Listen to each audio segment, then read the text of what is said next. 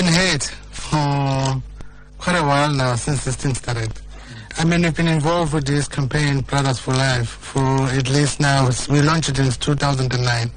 The reason for that was to say, let's stand up as men, and then let's show respect to the women that we live with and the women and our children. And let's treat them as partners. Right. But then gender-based violence shows that 1 in 5 women have experienced physical violence by a partner, so I don't think you've really achieved your objectives.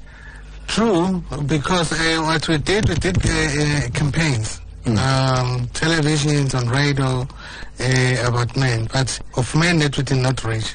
Those side of men that we did not reach, the one who live in the rural areas. And specifically from the men that we've spoken to on the streets of Durban, they say, no, we're not like that. We don't do things like that. No, we'd never hit a woman, we'd never rape a woman.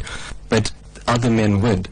So my question to you is, a man who allows his fellow man to do this, are they also labeled as men are trash? Because they, according to the argument, they're enabling other men to go about perpetuating this kind of violence against women.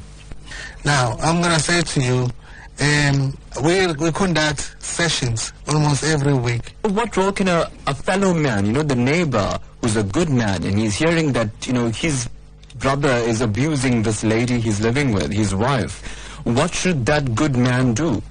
Okay, so that's an ideal situation that we wish to be happening. But people are ignoring those things. I mean, the neighbors ignoring the noise.